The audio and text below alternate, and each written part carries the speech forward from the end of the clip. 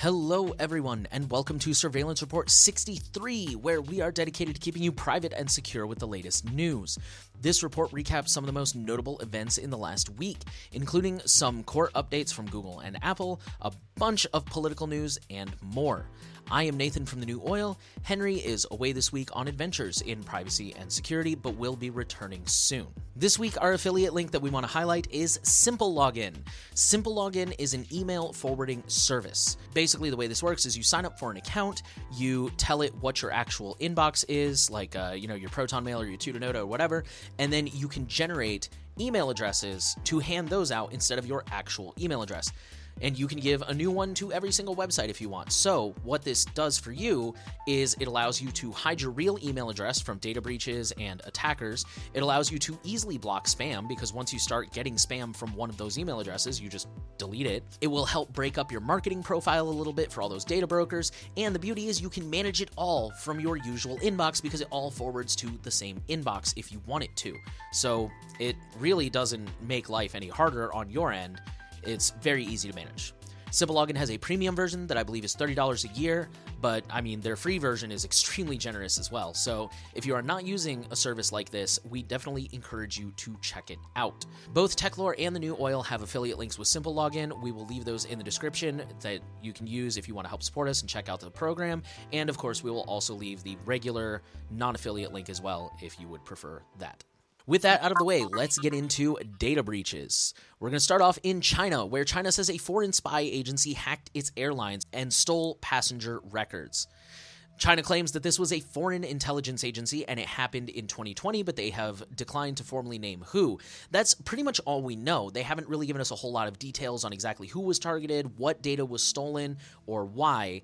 But it is worth noting this story because it is extremely rare for China to admit to hacks like this. Our next data breach is probably one you've seen making the rounds. Robinhood has disclosed a data breach impacting 7 million customers. This attack occurred on November 3rd when, quote, a threat actor called a customer support employee and used social engineering to obtain access to customer support systems, unquote.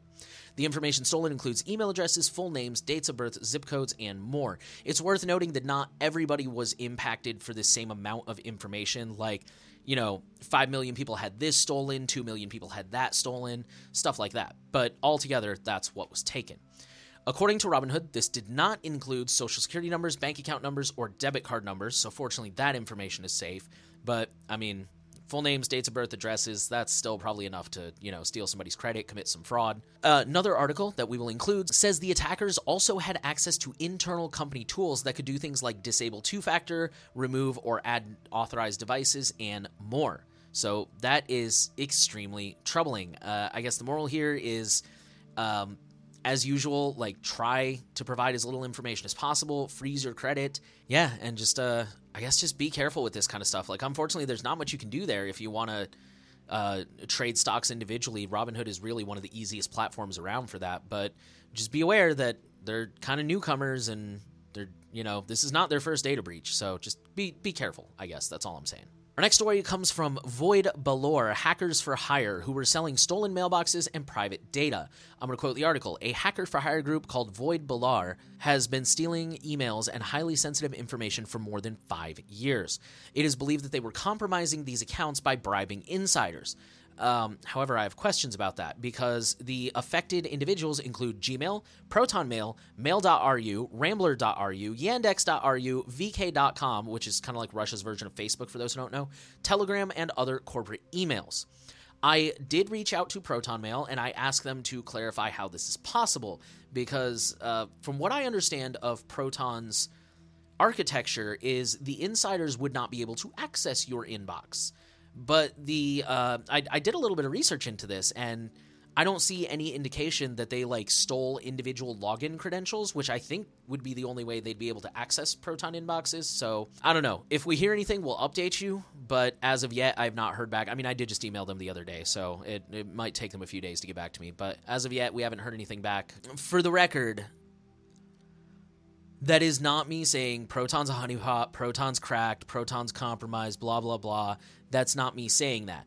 I'm sure there is a logical explanation that the articles simply didn't cover, because you got to remember, a lot of these articles really don't give you details. They're not research papers. They're just, plain English, hey, this happened.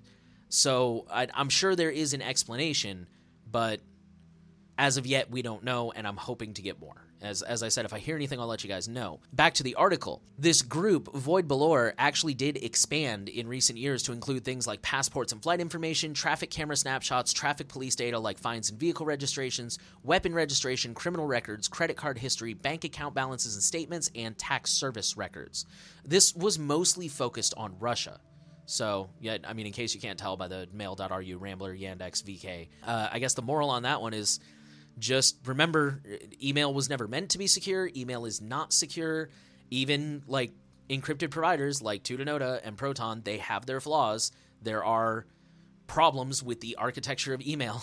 And, you know, anything you put in digital format, just be aware that it might become public. And our last data breach of the week, Costco has disclosed a data breach after finding a credit card skimmer on a single payment terminal at one store. So kind of a limited thing, but it's worth having on your radar. These kind of skimmers, this one collected name, card number, card expiration date, and CVV, which is that little 3-digit code on the back of the card. So all the information they need to use that card.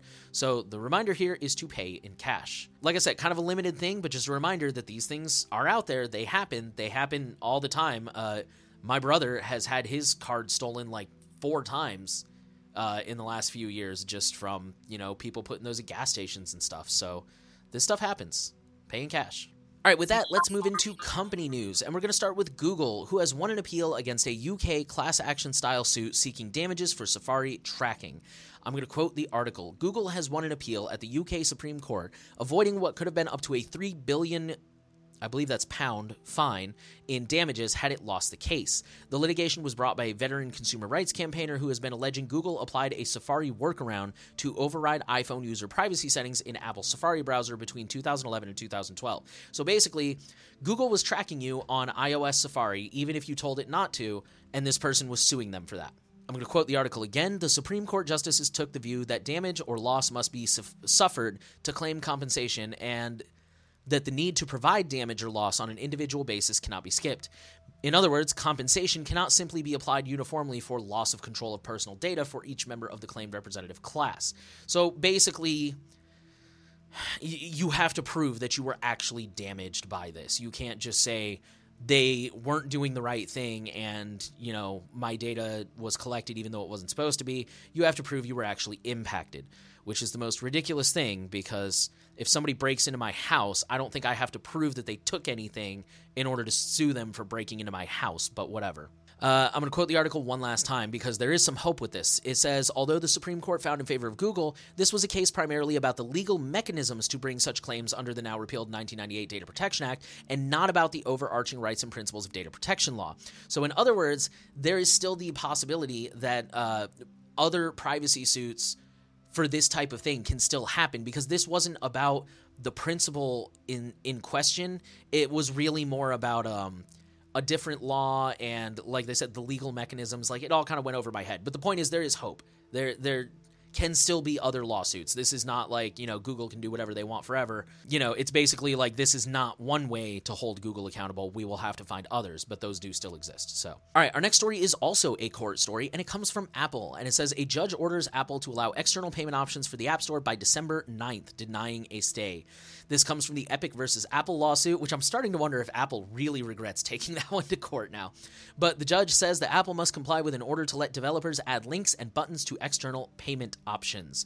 Originally, Apple had asked, I believe that this ruling is not new. What I think is new is that Apple had asked for kind of an indefinite pause so that they could figure out the logistics of all this and whatnot, but they didn't say how long they needed. They were just kind of like, well, we need time, so let's put a pin on this. And so the judge basically responded with like, well, you're not giving us an actual date. You're not saying how much time you need, so you're probably just stalling because you suck, and no. So now your deadline is December 9th. You've got less than a month to make this happen.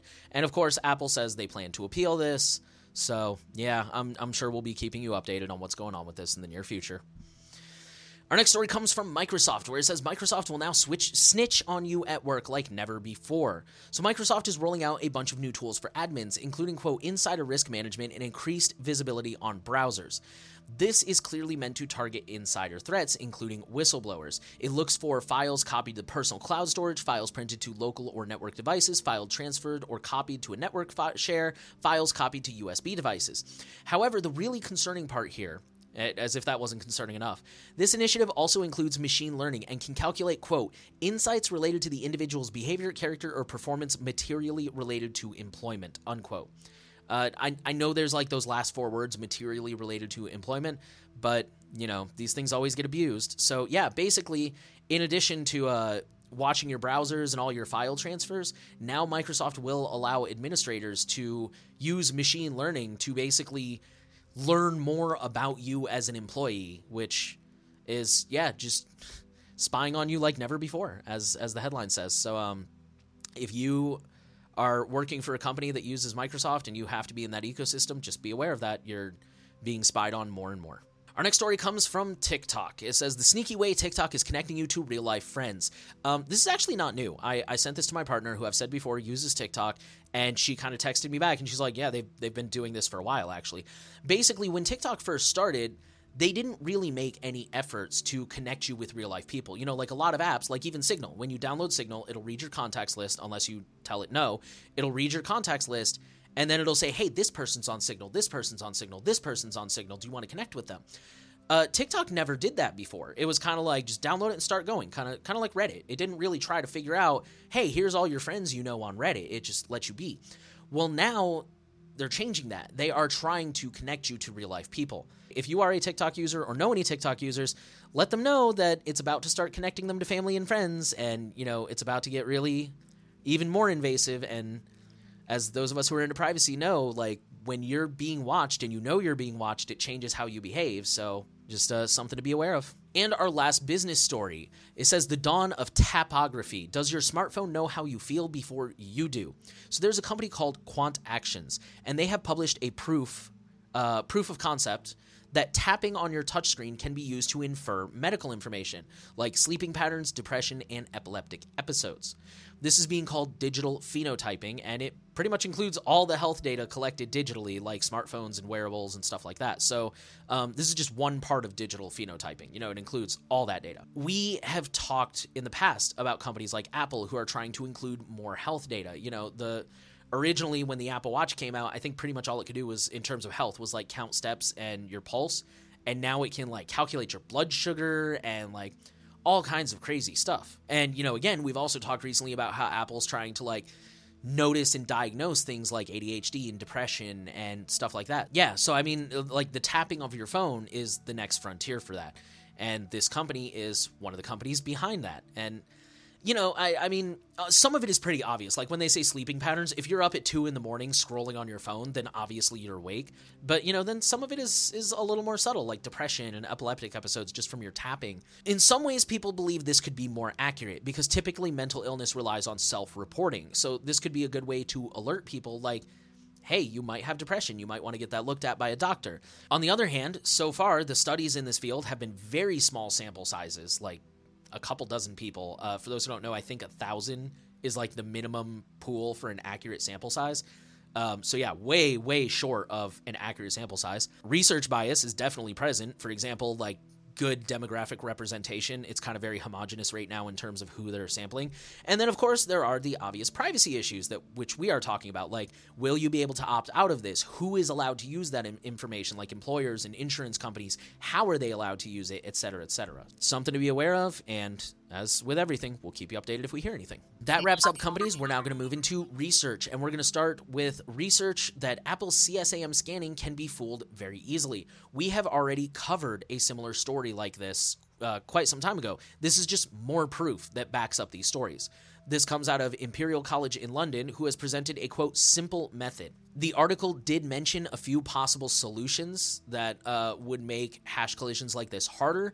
The problem is that all of those solutions either make the CSAM scanning less effective or they cause more privacy invasions due to, like, requiring more information about the photo or, like, spying more intently on individuals. There's kind of really no winning with this one because This is now what? I think this is the second one we've covered, but I'm pretty sure I've seen more stories about how the scanning is just not good. But it seems like there's really no good ways to fix that either. So, yeah. Our next story is called The Invisible JavaScript Backdoor.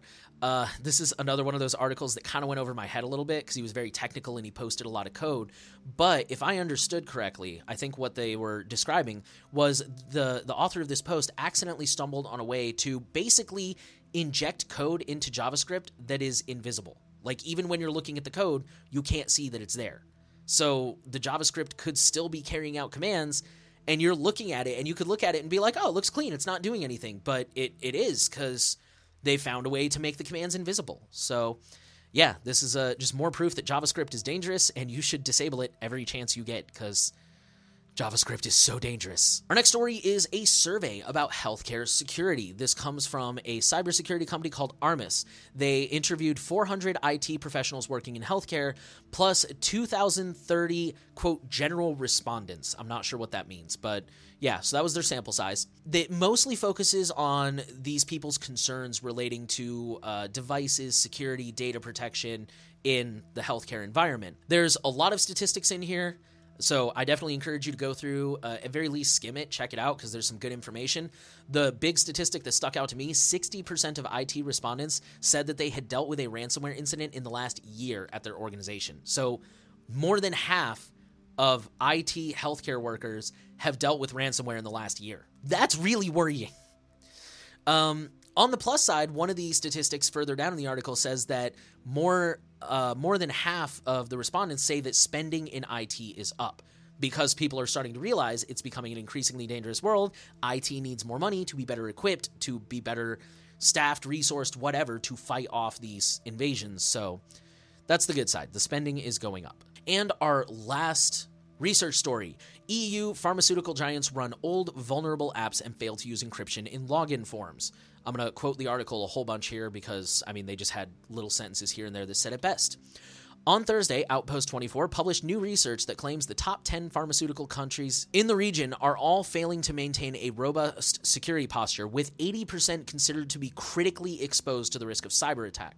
According to the report, EU pharmaceutical businesses often run large numbers of web applications, and 3.3% of those scanned by the firm were deemed suspicious, including open test environments that should have been closed. In addition, 18% of organizations analyzed are using outdated, unpatched web components that contain known vulnerabilities. And then I kind of summarized this last one. Also, 23.74% of U.S. healthcare organization apps are outdated.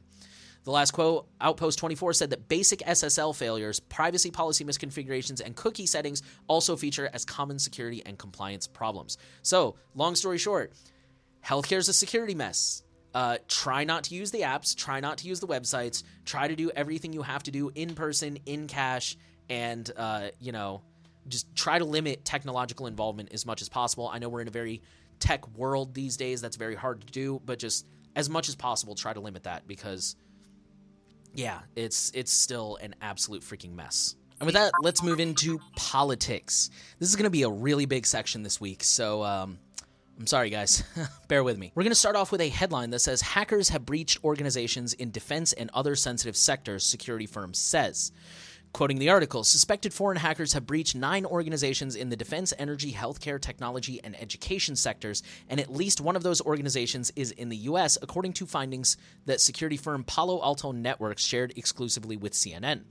In this case, the hackers have stolen passwords from some targeted organizations with the goal of maintaining long-term access to those networks. This appeared to be phase 1 of this attack. They are expecting more targets in the near future, and I believe they have not identified any kind of payloads or anything. So again, this is part 1 where they're just trying to get that access. They declined to identify the attackers, so they know who they are. They just haven't publicly stated it, and this story just illustrates that cyber operations are very prevalent. This is a personal opinion. I believe we are in the middle of a global cyber war. I believe we are in World War I, but digitally. That's just my opinion. I've heard some people agree with me. I've heard other people be like, nah, that's overblown. But, I'm not saying I'm right, but that's how I feel. So I think this stuff is happening all the time, and it's only going to keep happening because everywhere is the Western Front right now. I think that's World War II, but still. Point being, this stuff is, whether we are in a cyber like world war or not, this stuff is extremely common, and you need to be aware of that. This next story was a little bit of a big one. It says the U.S. Treasury is buying private app data to target and investigate people. Quoting the article, 2 contracts obtained via a Freedom of Information Act request show that over the past 4 months, the Treasury acquired 2 powerful new data feeds from Babel Street, one for its sanctions enforcement branch and one for the IRS, Internal Revenue Service. Both feeds enable government use of sensitive data collected by private companies, not subject to due process restrictions. Critics were particularly alarmed that the Treasury acquired access to location and other data harvested from smartphone apps.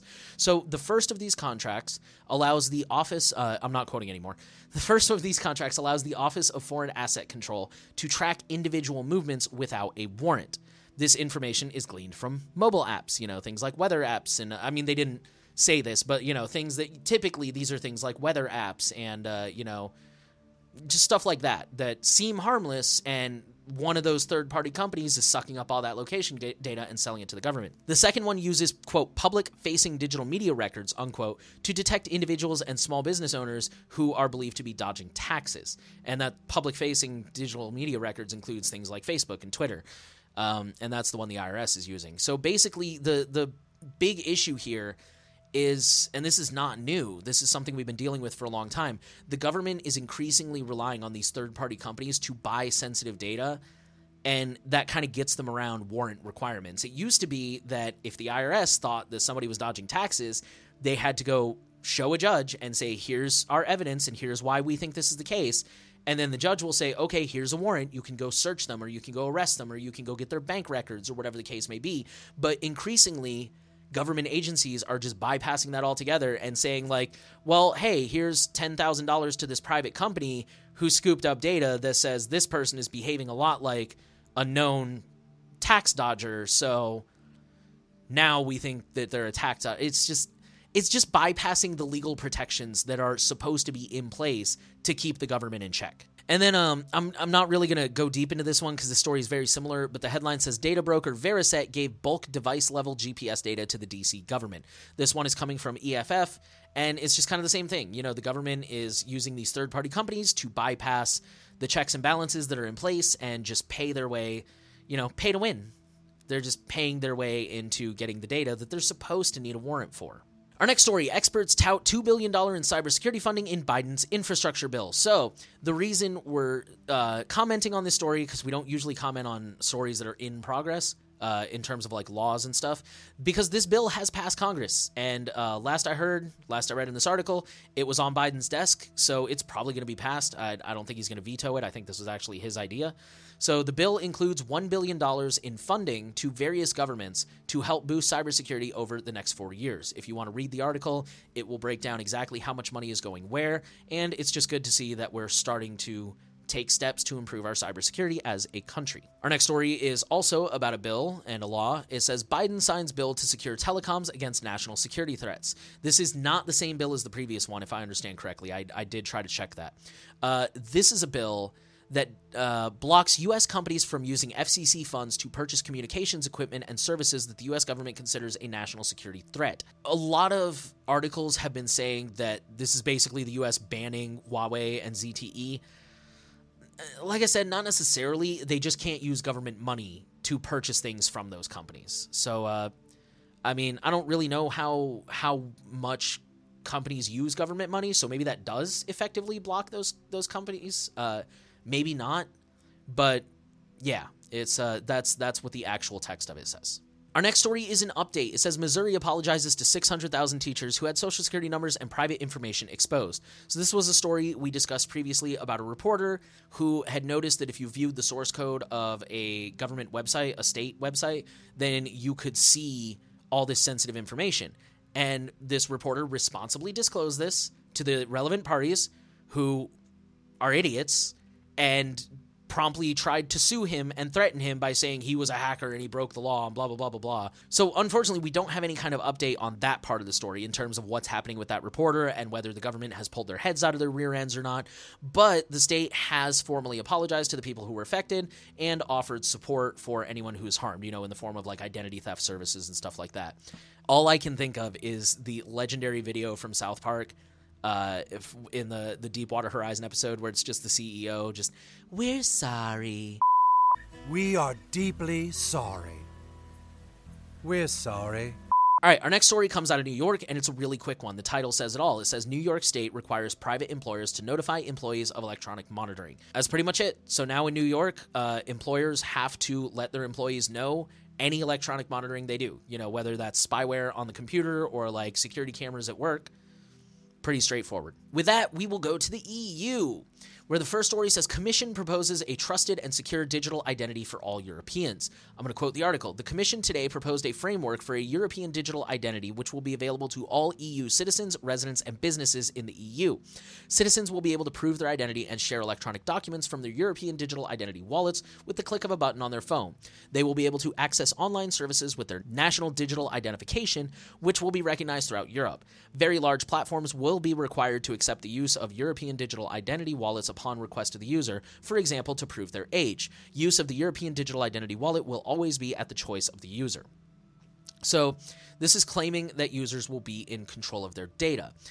I'm going to quote again. The European digital identity wallets will enable people to choose which aspects of their identity, data, and certificates they share with third parties and to keep track of such sharing. User controls ensure that only information that needs to be shared will be shared. I'm assuming that people are people no matter where they live, and even in the EU, there will be people who don't understand what they're doing and don't understand that all they need to do is hit this button here and send only, their name or something, and not this button here. This sends everything, and vice versa. I'm sure there will be companies that say, oh, we need everything, when in reality, all they need is your age. So, I'm already seeing that pop up. There's, of course, the never-ending questions about how will this data be secured? It won't. Who are they going to sell access to? Where are they going to pull this data? Who's going to have access to it?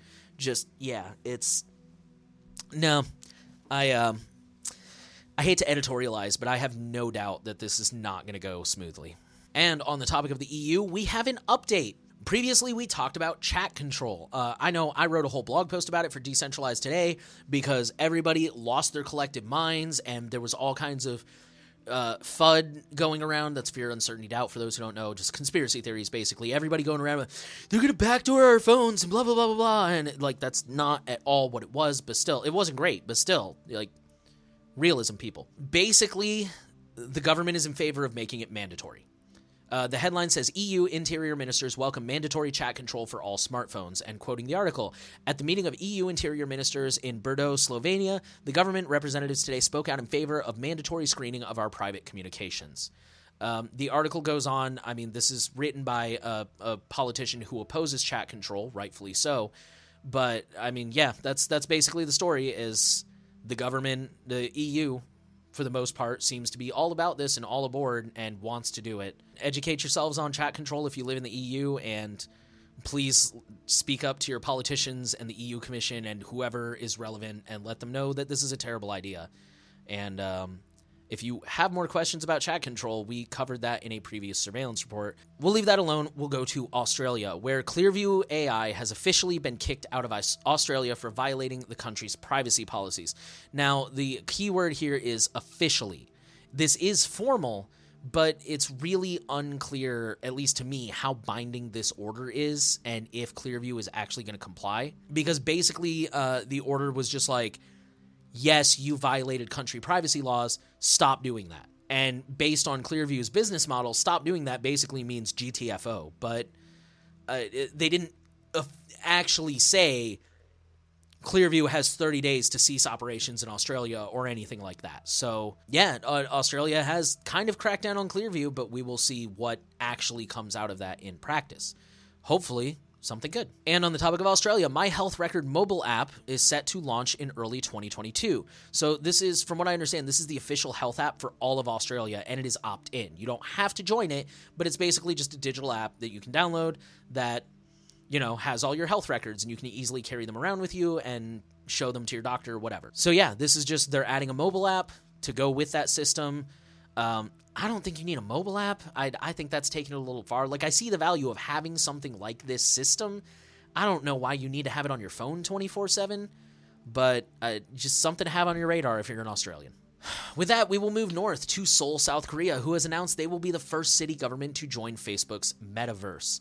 On November 3rd, the South Korean capital announced a plan to make a variety of public services and cultural events available in the metaverse. If the plan is successful, Seoul residents can visit a virtual city hall to do everything from touring historic sites to filing a civil complaint by donning virtual reality goggles. So, yeah, unfortunately, it looks like everybody's real eager to lean into this metaverse thing. That will not go well.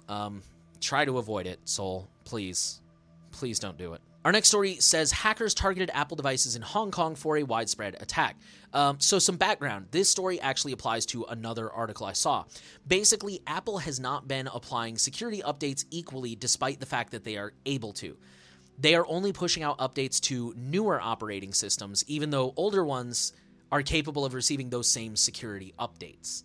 I don't know if that's laziness or if that's to try and prod people to update to the newer ones. I don't know, because I'm certain they haven't been advertising that fact. So I don't know what the deal is there. Maybe they're just being cheap. But either way, that is the background. That is where we're coming from. So because not everybody's been getting those security updates, it's suspected that these were state actors have been using those vulnerabilities in Macs to track dissidents in Hong Kong, from journalists to activists, and they're looking for things like people who visited pro-democracy websites.